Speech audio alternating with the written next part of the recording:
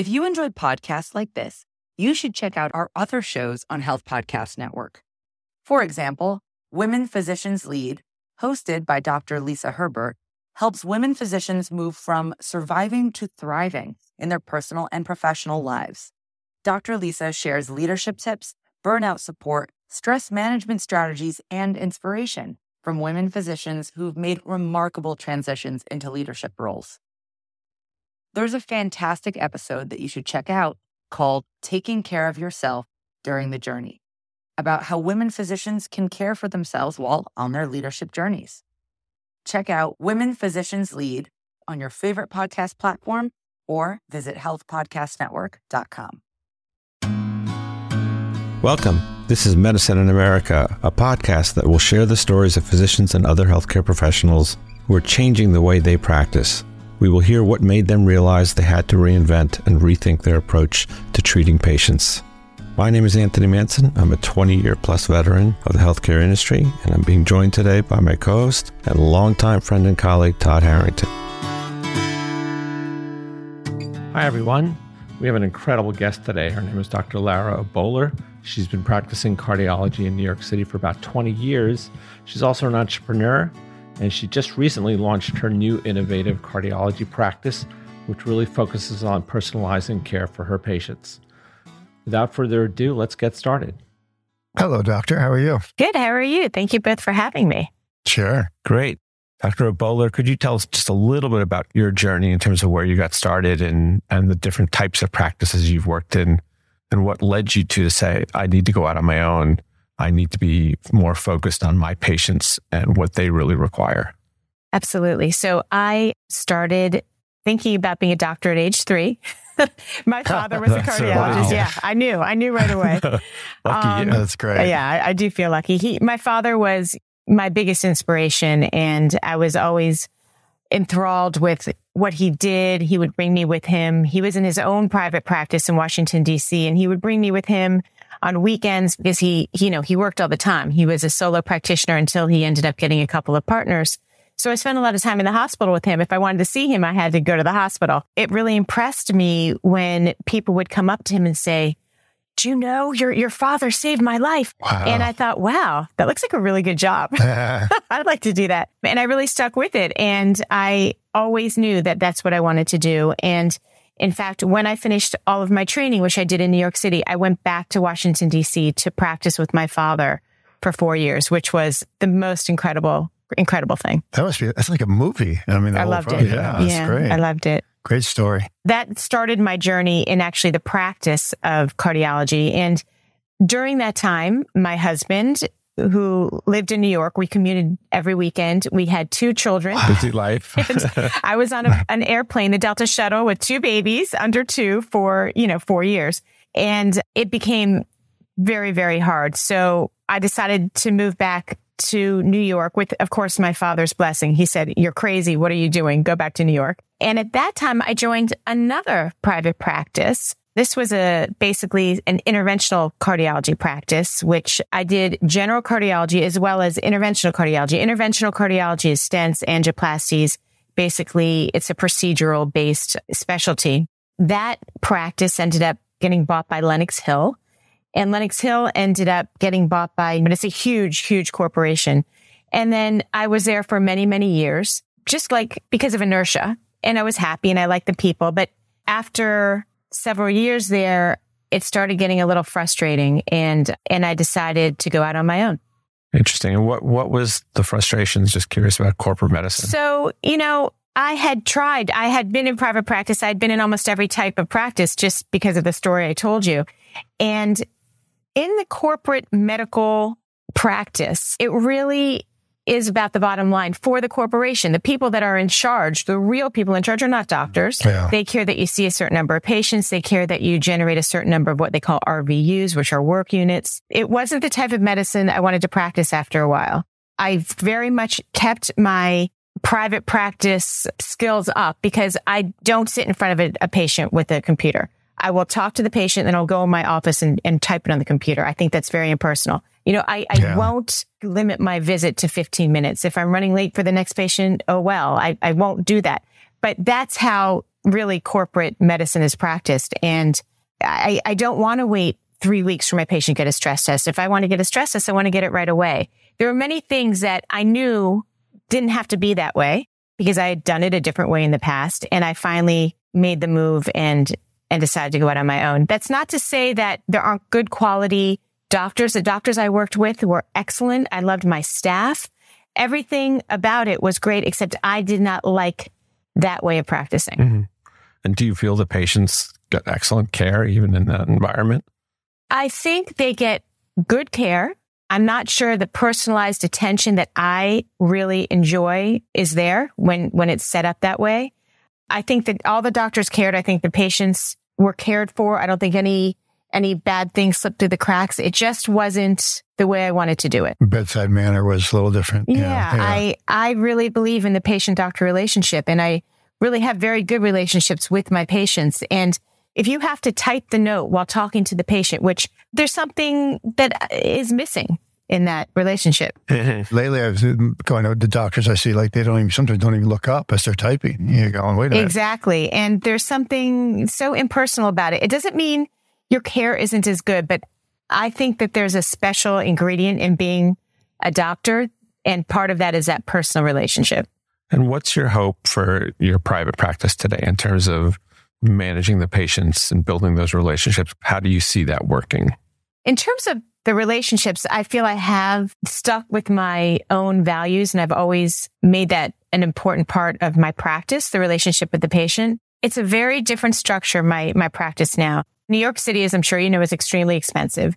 And to go out completely on your own and have a full infrastructure, including echoes and stress tests and Holters and staff and an office, it's very expensive. It's complex. It's very complex. And unfortunately, it's very hard to do that and accept insurance, accept Medicare, all of those things. So really, my new practice is an out-of-network practice. And it's very bittersweet because some of my patients are not able to follow me. And, I speak to them on the phone, and of course, I'll help them in any way I can. I have excellent doctors to refer them to, but it is a bittersweet process. Having said that, I love that I could spend an hour. I do. Every patient that I see is a new patient. I spend an hour. Sometimes I'll spend longer. I'm able to, on the fly, do a stress test. I'm able to, give them my cell phone because it's manageable. Is it not beholden to the insurance company and all that? Exactly. I'm not. And I found myself many, many a time over the past 15, 20 years talking to someone at an insurance company who is not a practicing physician, who's deciding if the test I ordered is appropriate or not. And, it's not okay. So that type of thing, I don't have to do that anymore. And it's so freeing to me. It's just really freeing. And how long have you had this private practice open? It is very new. I started in November, and then we had a few weeks of renovation. So it's only been a few months, but I can tell already, and I see the light. I can tell that this is working for me. It's something that it wasn't a rash decision, but it was a plunge I had to take. It's a big jump. Did you have any trepidation about it or hesitation? Yeah, there's always a risk that, what if no one sends me any patients? Because what if no one wants to come see me? Because, it is a very different referral base. The doctors sending me patients are different doctors than the ones sending me patients in my old practice. So I do know a lot of people. I've been in New York for a long time, but I do have to start from ground zero and work at it. But I don't mind that. It's worth it to me. Was it a large upfront investment? I was extremely, extremely lucky. In general, yes, it is a large upfront investment, and I was actually planning on doing that. I have several friends that are already doing their own cardiology private practices, and to get a lay of the land, I called a lot of them to say, how does this work? How do you do it? How do you think about it? And several of them said, oh, why don't you join us? Why don't you join us? But it didn't appeal to me. I really wanted to do my own thing. However, one of the people I spoke to, who I now am sharing space with, she said to me, listen, I've known you for 20 years. We actually went to the same college, believe it or not. Okay. We did the same college, same fellowship. She said, I have a huge office. I have a full staff. I have every piece of equipment you could want. Why don't you just come share the overhead with me and we can work together? And that was literally absolute no-brainer. And that's what I'm doing. Yeah. And I'm so happy that happened. I made the right decision and it's working out perfectly. I'm sure that sped everything up. Yeah. I've heard there's some companies out there that are offering credit lines to physicians who are starting their own practices. Are you aware of those? Or? I'm not aware of those. However, I'm sure that's true. And I think there are also a lot of organizations that will help you set up your quote unquote concierge practice or private practice. And then you're somewhat beholden to them in some way. I don't, I haven't looked into that, but I do know that's out there. Right. And given interest rates are up, obviously loans are expensive today. Yes, absolutely. I mean, it would have definitely been a very expensive, much scarier proposition to do it completely on my own. So I feel really fortunate that it worked out this way. I mean, also, I think that you're bound to get more patients. I read something that there's going to be increase in a need for cardiologists between now and 2025. By 2034, I read people 65 and older will account for 42%. Wow. Of the need for physicians and for cardiologists. So you're probably going to get a lot of business. Yeah, that's amazing. It keeps growing. And what are we know in certainly managing cardiovascular conditions, there's a lot of barriers to good outcomes, compliance, diet, exercise. There's so many different factors that come into it. In your practice, are you trying to address some of those other non-clinical, but yet very important variables? Definitely. So as I mentioned, I'm trained in interventional cardiology as well as obviously general cardiology. So I've seen the end point of what can happen. I've seen, people come in with heart attacks. I've done hundreds of patients that have had heart attacks and stented them. I've seen patients that have, significant coronary artery disease that end up needing bypass surgery or angioplasties. So I've seen that end almost more than the front end. And it gives me a very unique perspective because although, yes, I am still seeing patients that have coronary artery disease, not a question. I'm also seeing patients and I can catch them earlier and I can help prevent an issue. So we have the woman that I'm sharing space with and working with is actually a preventative cardiologist. So we have a lot of equipment that is incredibly helpful to me. One of them is called a CPET machine. It's a cardiopulmonary exercise stress test. And it can actually look for what we call microvascular disease. And that can happen before you even form plaque in your coronary arteries. And that is something that we can reverse. We can actually reverse it with exercise and other interventions. So if I have someone come in and we do a CPET and we see that they actually do have microvascular disease, I can give them a specific exercise prescription, have them come back in 3 months, and you can see the reversal. It's incredible. So I feel very lucky that I can not let them get to the point where they're going to need an interventional cardiologist. Yeah, right. It's really exciting and it's real. I see the data and it's real. So although yes, I'm seeing a lot of coronary artery disease and that's my bread and butter, I feel like I have an opportunity to really change the landscape, at least for my patients with coronary artery disease. It's interesting that, you think about men having heart attacks, but it's still the number one cause of death in women. So, and with all the state-of-the-art medication and procedures, can you comment on that? It seems amazing. Yeah, absolutely. So first of all, for a long time, women have been neglected. I remember when I was first working in Washington, D.C. with my father, I got called to the emergency room. They wanted me to clear the patient to let her go home. They told me she was having an anxiety attack. They'd given her Ativan. She felt better. Can I just come? Just so the ER always wants a cardiologist to clear someone before they go home. And I went down and I said, could I see her EKG? No one had even looked at her EKG. She was in the midst of a heart attack. Oh my God. We sent her up. We stented her. It ended up on the news because, but it wasn't news to me because that's a problem, especially in women. I think it's getting a little better, but a lot of times women will come in and say, look, I'm having these symptoms. I think it's just anxiety.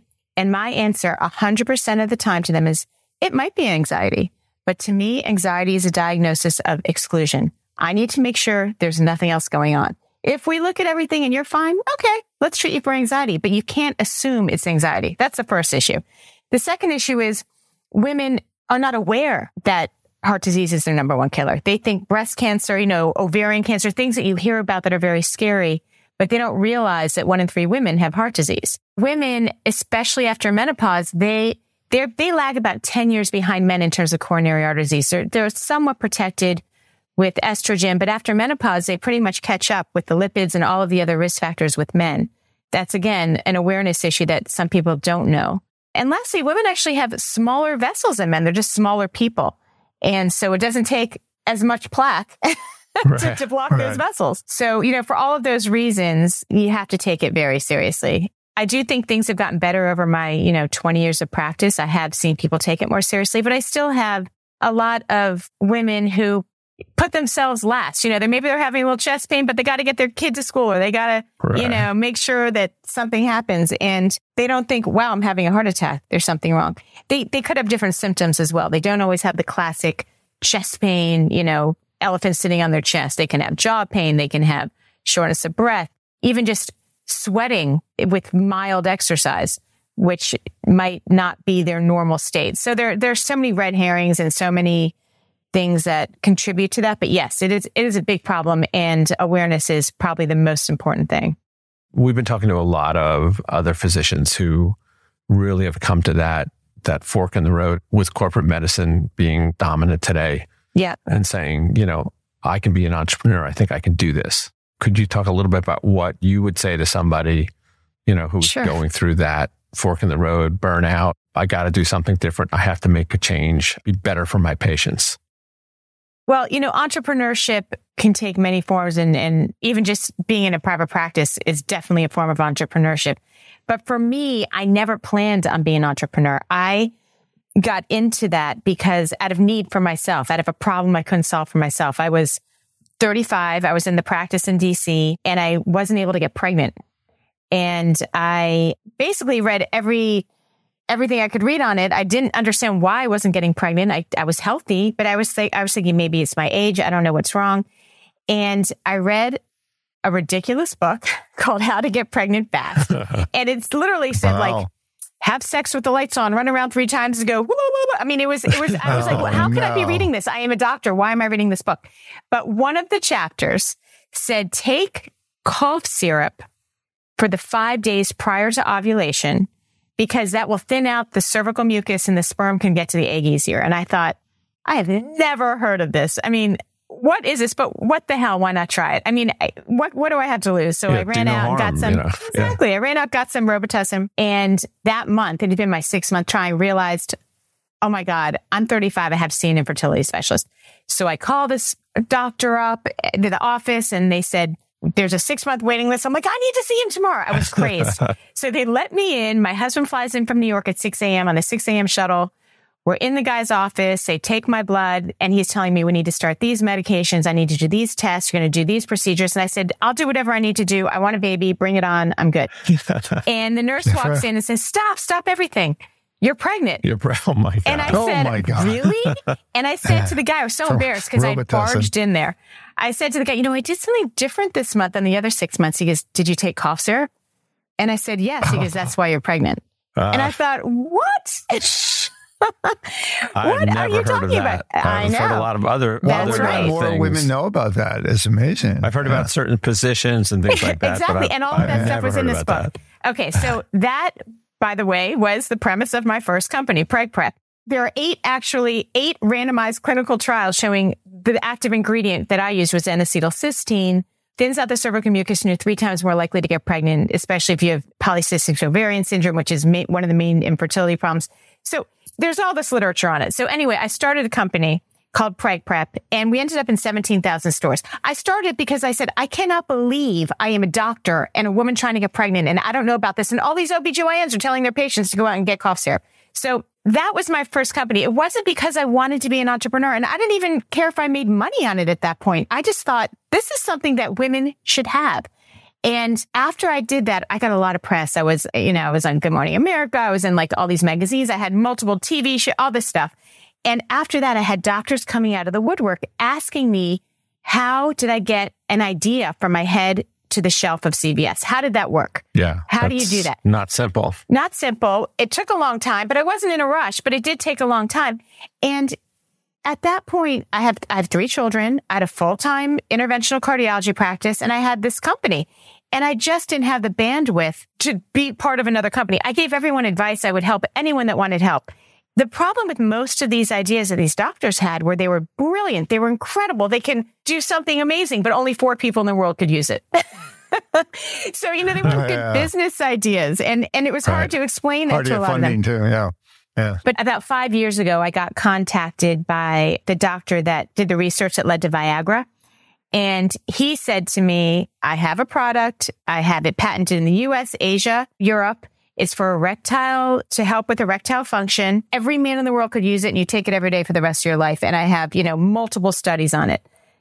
Would you want to help me with this? And this one I said, yeah, this one I want to help you with. So that's my company now. And that's what I've been on the side, incredible, working on. You've been very fortunate with that kind of. Yeah, really, really, really fortunate. Most people, like if they're full day working as a doctor, thought of then trying to develop a plan for their own business seems a little daunting. Yeah. The second time around, it's actually so much easier because I know how things work now. I know how to, get it manufactured, where to have a fulfillment center, how to, I know all of the operational stuff. And we're in fact almost finished with a placebo-controlled double-blind study on the product. I think our last patient will be enrolled this week. So I'm going to have even more studies on it and we'll see what happens. But it's an incredible product. It's called Rivactin.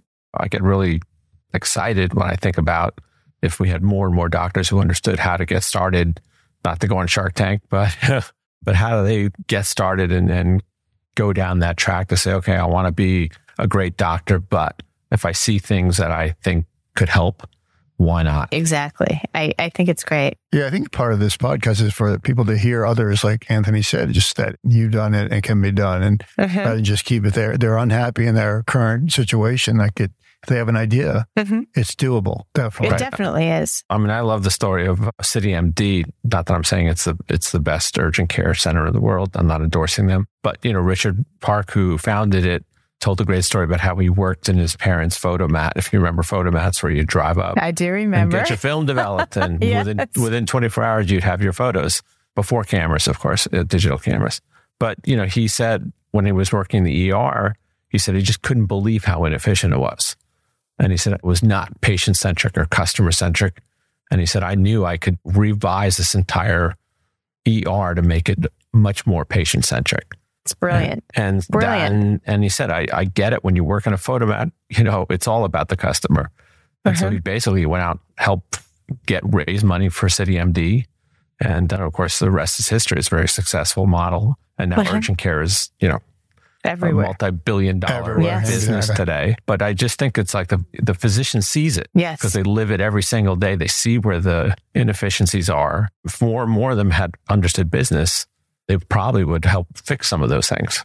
That's brilliant. And I think it's all about you have an idea and you act on it, When you say they're burnt out, I think that's a hard place to start in terms of being an entrepreneur. If you're looking for an idea, it's much harder to make that happen. I think it has to be almost organic or natural. It is. Something happens, you say, wow, wait a second, I can make this better, or this is not efficient, or however you want to look at it.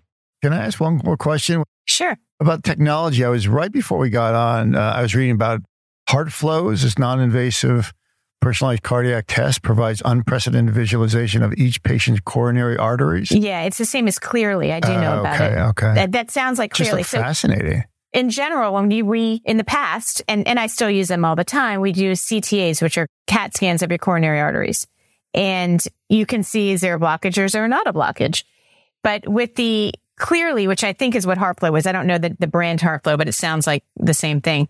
You can actually see what are the blockages made of? How much is this calcium? How much is vulnerable plaque, this soft plaque that can rupture and cause a heart attack? And if you can visualize that even more so with the one I know is again, hopefully I'm talking about the same thing you're talking about. Basically, you can help, number one, tailor your therapy with lipid therapy.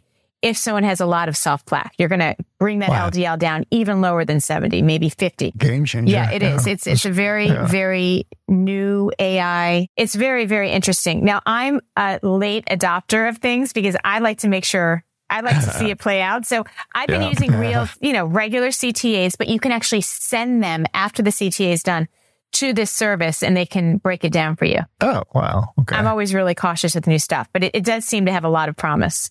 So here's a question for you. If you were invited to give a speech at a medical school graduation event, what words of wisdom would you impart to the next generation of doctors? Oh, I like that question. I have to say, follow your heart.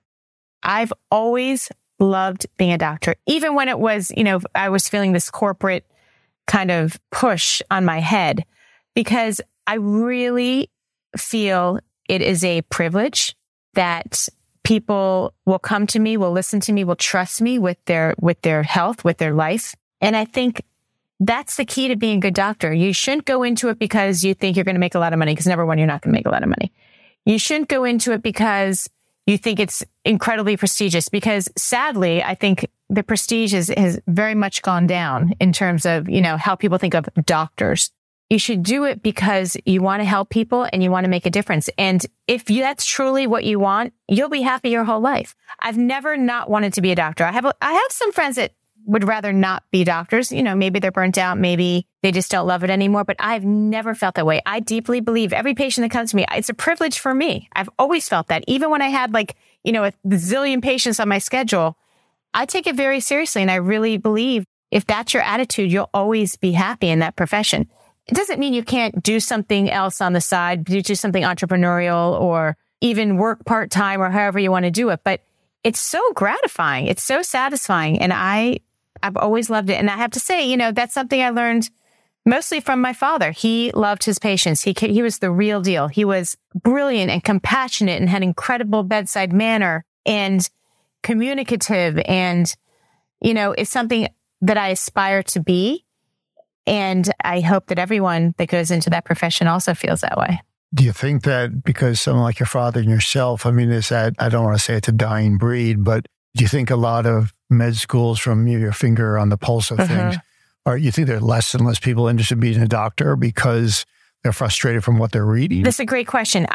So as I said, I'm very involved with my medical school, and I recently spoke with the dean of the medical school. I meet with her every 6 months. And I said, what's motivating these kids to go into med school? It's very expensive. It's a very long road. It's hard to get into. You work your butt off. You don't make a lot of money. Like, why? Why? Who are they?